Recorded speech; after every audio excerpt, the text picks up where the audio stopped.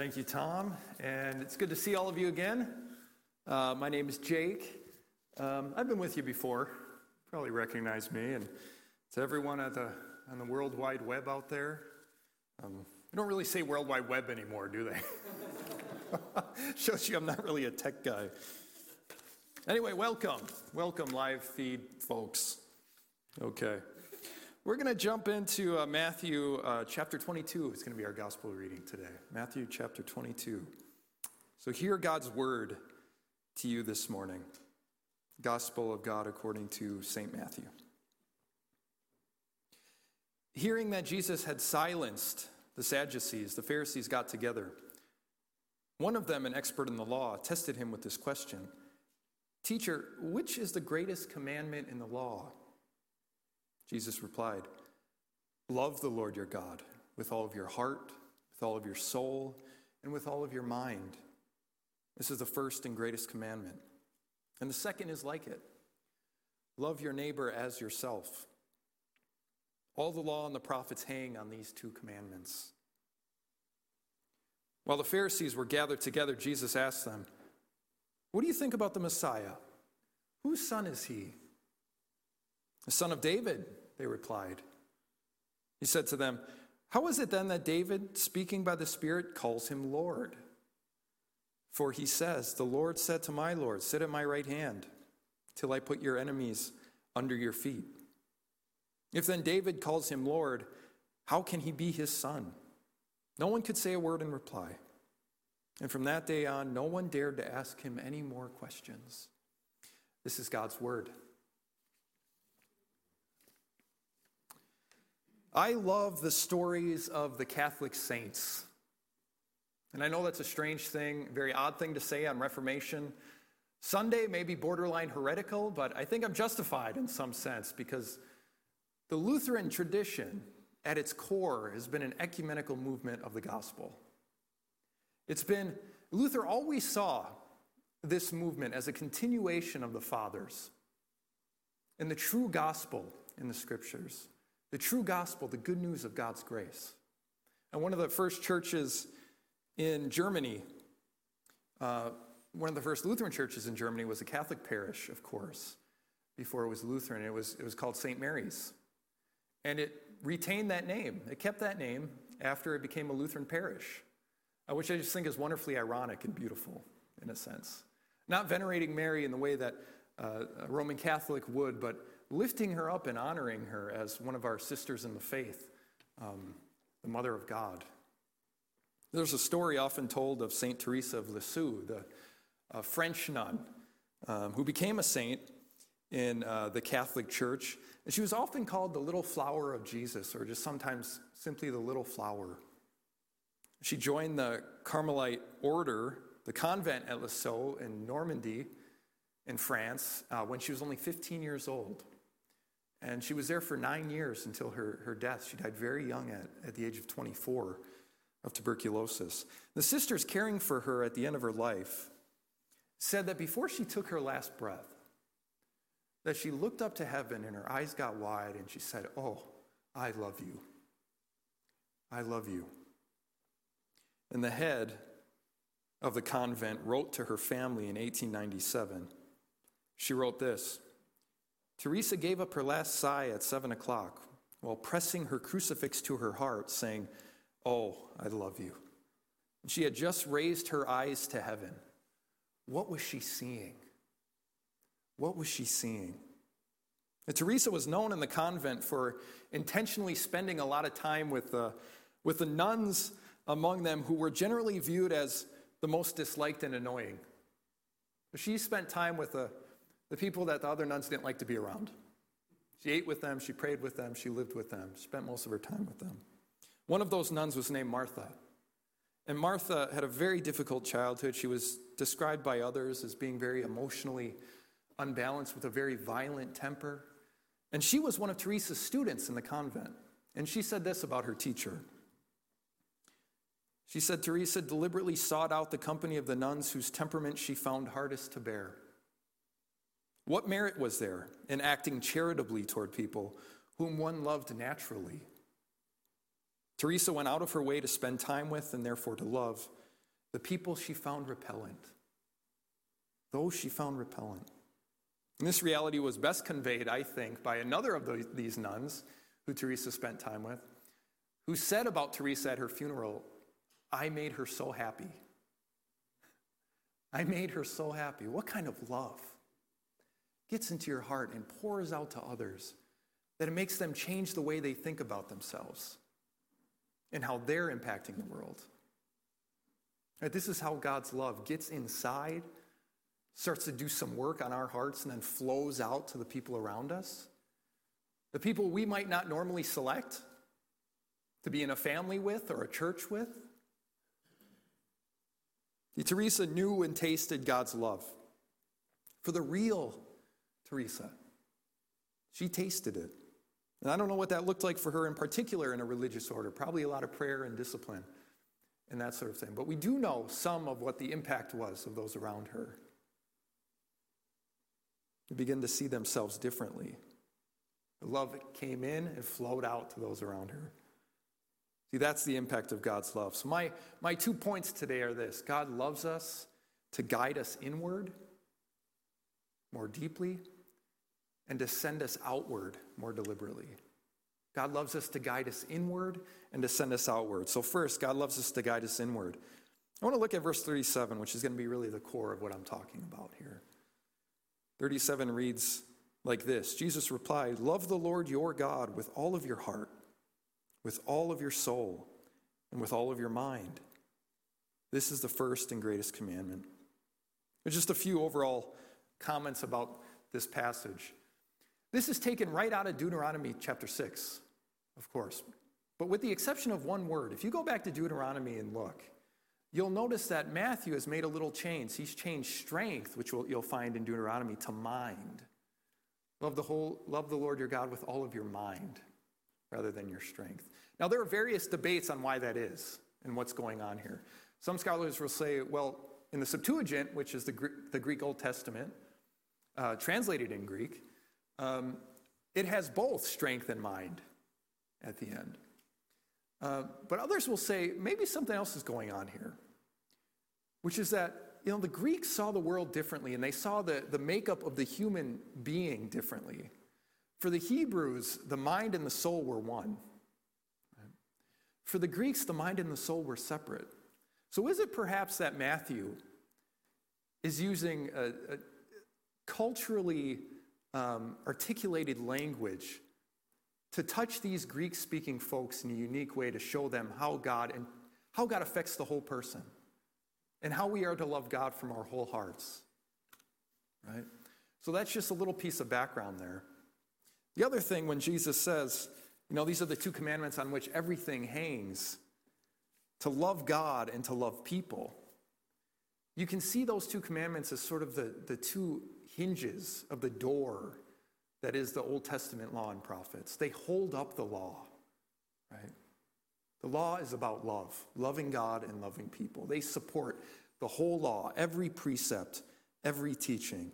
It is love that holds up the law. So any approach to the law, Jesus says, any approach to the law without love, any approach to the Christian life without love, results in stern, bitter judgmentalism at times. It turns into sort of this stark exclusivity. It can be viewed as like this smugness of how right we are and how wrong the world is. But approach this life with love, held up by love, and you get life. You get life. The door opens, right? Everything on which the teaching's based. Any attempt to walk in the law of the Hebrew Scriptures without a recognition that all of it depends on the self-sacrificial love of God for your broken heart and the broken hearts around you. Without that, everything else falls apart. It's like cutting the tree down at the root. Right? Now, somehow I'm a homeowner at this point. I don't know how that happened, but I do have, I have a home, and so I have to maintain it, right? And so my wife Greta will tell me to buy certain things and install them, or fix things, which I'm not very good at. So I have to buy a light fixture or a ceiling fan and hook it up. And I get it and I open it up and I look through the manual and it has all of these warnings about how you can die doing this, right? There's warnings about how you can get electrocuted. And there's even a little drawing of a man being electrocuted and dying with a big X over it, saying this should really be installed by a professional. And I want to quit immediately. I want to quit. But if you think of looking at the Christian life in the starkest way like a manual, how broken that kind of way of looking at Scripture is. It's like the difference between reading a manual from Home Depot and reading the love sonnets of Shakespeare. Reading Scripture and entering the Christian life on the basis of God's love for you, God's pure love for you, and your love for others, that changes everything. Psalm 119 says this word of God's mouth is sweeter than honey. That's not the language of a ceiling fan instruction manual. No, this is love language. This is the language, the words of your lover, the lover of your soul. Now, what does this all have to do with God guiding us inward? What does it have to do with that? Well, Stanley Hauerwas, one of my favorite theologians at Duke University, he says this about this passage. He says, the challenge that Jesus presents is to learn that one is loved by God so that one is thus able to love God and love others. Such a love requires a lifetime of training in which we are given the opportunity to have our self-centeredness discovered and overwhelmed. Right? God's love can get in there and discover our self-centeredness and overwhelm it. That we cannot begin to love God with all of our heart unless we're willing to actually see what's in that heart. Unless we're actually willing to open it up to God for his care and for his love, for his guidance. We cannot begin to love God with all of our soul if we refuse to acknowledge the ways that our souls have been harmed. We cannot love God with all of our mind if we avoid recognizing the patterns of thought that condemn ourselves and condemn others, which where our minds sometimes so easily go, right? See, God's love is like a light, and you flip that on in your heart, and the cockroaches of sin go running, right? Because God's love, it reveals. God's love opens up. It brings in light into the darkness, and sometimes we don't want to look and see what's there in that brokenness. But when we follow God's love into our own hearts, we see that God has already been there. We see that God is actually making a home there. So the cockroaches of sin go flying, and God is already there. In our darkness, in our brokenness, in our sin, he's not afraid of any of it. He's not afraid of our fear or our failure or our brokenness. He's there. You follow God into your own heart so you can love him better and love others. And you start to love what he loves. And one of those things is you. You start to love yourself a little better. Because you start to realize that your heart is the home that you share with him. Maybe it's a run down a little bit. Maybe it's a run down heart. Right? But he's in there reconstructing, rebuilding, revitalizing, resurrecting. This is the heart of God for us, living in us. And when you follow God into your own heart, that's scary. That gets scary when you flip the light on. We tend to try to avoid that. I know I do. I don't want to see what's in there all the time, in our soul, in our mind. It's uncomfortable. It's uncomfortable, and it almost feels dreadful, the love of God sometimes, because he's revealing stuff. He wants to heal it, but he's going to bring it out into the open first. And when you feel your love for him sort of grinding against the grain of your sin, then you know it's working, and you know God's doing stuff. But it's not always pleasant. But it can be incredibly sweet. It can be incredibly refreshing. God guides us more deeply inward toward our real selves. to get love in there where it's needed, and then he sends us outward. You know, on Friday, I had the opportunity to interview one of the physicians who's applying for a palliative care fellowship at Frater. I don't usually get to interview physicians on my own because I don't know anything about medicine. So I wouldn't really be qualified, would I, to recommend hiring of a physician, right? But I got to interview this man. Usually they have a nurse practitioner with me. They know that if I'm usually on my own interviewing, I'll just ask them a lot of emotional and spiritual questions, which physicians don't always like. But anyway, we had a great conversation, me and this candidate. And he said something that was striking to me. You know, he said that one of the most important aspects of his work, if not the most important aspect, is the quality of presence that he brings to patients. The demeanor that he brings into a room, the tone of his voice, the way that he gets down and looks into their eyes at their own level, in their vulnerability. And he spoke about that, and I was struck, and I wanted to hire him on the spot as a chaplain, right? But I don't have hiring capabilities, and he's not a chaplain, he's a physician. But I would have. And I asked him, how do you keep your heart open in the midst of all that? How do you keep your heart open to patients in the midst of all the pain?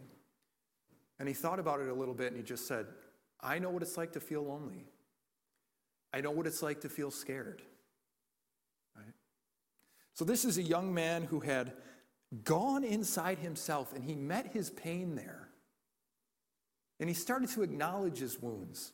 And he started to open up those wounds. And actually, those wounds became a resource for loving others. That he can actually connect with patients in a richer way because he knows what his own wounds are. Right? All of the good and all of the bad and all of the ugly in his heart, used as a resource to love others in their most vulnerable moments.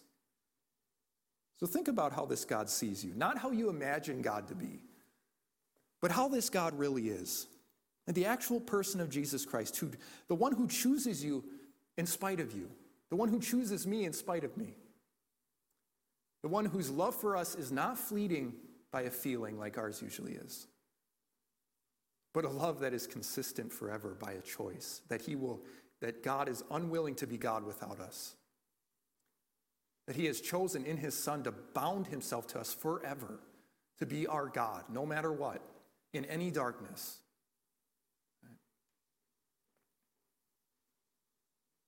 An irrevocable decision to be God with us, to be God with sinners, to be God with the broken.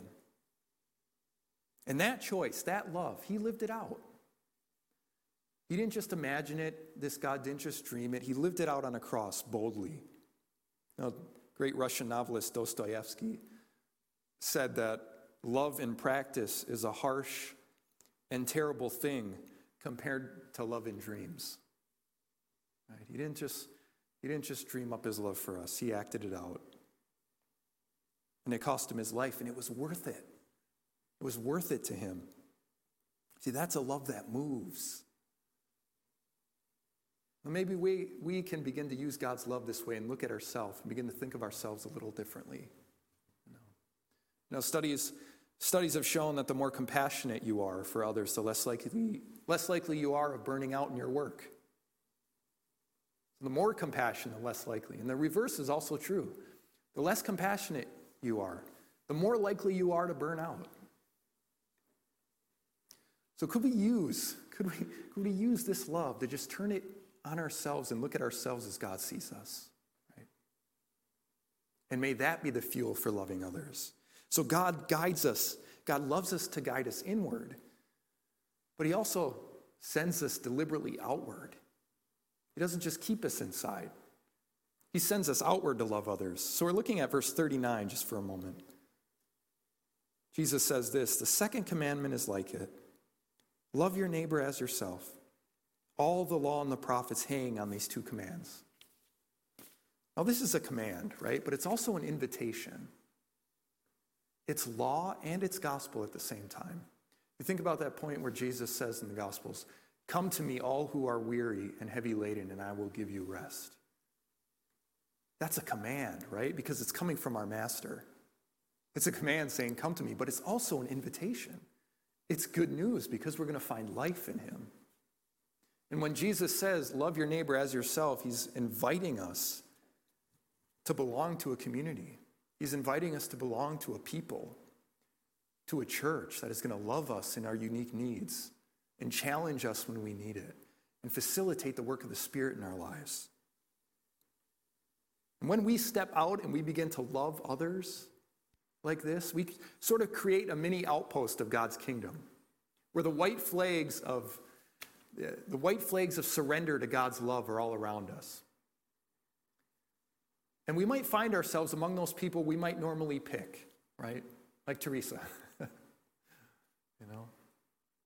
Maybe the people we defined ourselves against. But they're in our family now. That's the church. That's the community that changes you. And that's where God's love in you begins to bloom in unique and very particular ways, according to whatever community you're a part of. God isn't just simply instructing us to love in some general way. He's inviting us to belong in a particular way to a community. And you'll begin to see that the needs in that community begin to define how you love that community. Right? The needs arise, and they call your response, no matter what community you're a part of. And sometimes those needs are very surprising. And sometimes you're loving people in ways you never thought you would as a Christian. And your life of discipleship looks different than you ever imagined it would, because the needs of the community are different. I remember when I lived in Portland, Oregon, years ago with Greta, we were invited by a friend from church to help a friend of hers clean out her apartment before she moved. And so we thought, okay, that's fine. A couple hours on the weekend, that'll be great. And we got there, and we opened the door, and it was literally like walking into an episode of Hoarders. And there was stuff everywhere. And there was garbage and clothes and books and newspapers, stuff piled almost as high as the ceiling. Now, if I was to determine what my loving action was going to be that weekend, I wouldn't have picked this one, right? That's not something I would have said, okay, I'm going to follow Jesus this way. I'm going to clean out a really messed up apartment. But no, that was the need that rose up out of my community. And then we respond in love because we have that love from God. Sometimes those needs look very different. And I don't know what that looks like in your life or in your work or in your family or in this church in particular. But I do know that to make a service work, there are a lot of people behind the scenes doing stuff they maybe didn't think they would. Serving Jesus by vacuuming a carpet, right? Or by learning a new sound system. Or by printing out a bulletin. Or by thinking through the ways that you're going to worship safely during a pandemic. Right? All of these unique needs rise up in our community. And we respond in love. And Jesus says, that's how you love your neighbor. You respond in that moment to whatever those needs are. The discipleship is a lifelong clinic in the craft of loving a God we cannot see and trusting a God we cannot see. In the midst of people maybe we wouldn't choose. That's what church is. Our loving creates that kind of community. The community calls out acts of service from us. I think the key to verse 37, 38, and 39, which has been my core here, the key is really the little word your. Love the Lord your God with all of your heart. Love the Lord your God with all of your soul and with all of your mind. See, this God has comprehensively given himself to you and to me through his Son, Jesus Christ. Totally and completely. He acted first. He loved first. The presumption is really clear in these passages. It's God through Jesus Christ that loves us first, always, even when we didn't know we needed it. even when we didn't know we needed rescue. It was always him acting first, and our love toward him is a grateful response. That's the freedom of the Christian life. Right? That's the core of the Reformation. You know, when Luther said, faith is an open hand, we bring our emptiness to a God who fills us with his love, fills us with his presence, makes his home in us. You know. See, this is a gratitude and a love that moves, it acts. It responds to God's love. It pours out. It gets inside and then it pours out to others around us. We're giving back the love he gave to us to him. He guides us inward. He guides us inward and he sends us outward. And that is good news, I think. So let's pray together.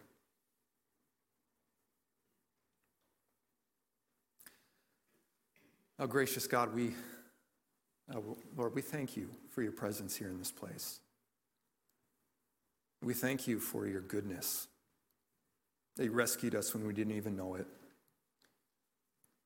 that you love us to get inside of us and to pour out your love, and then to send us outward,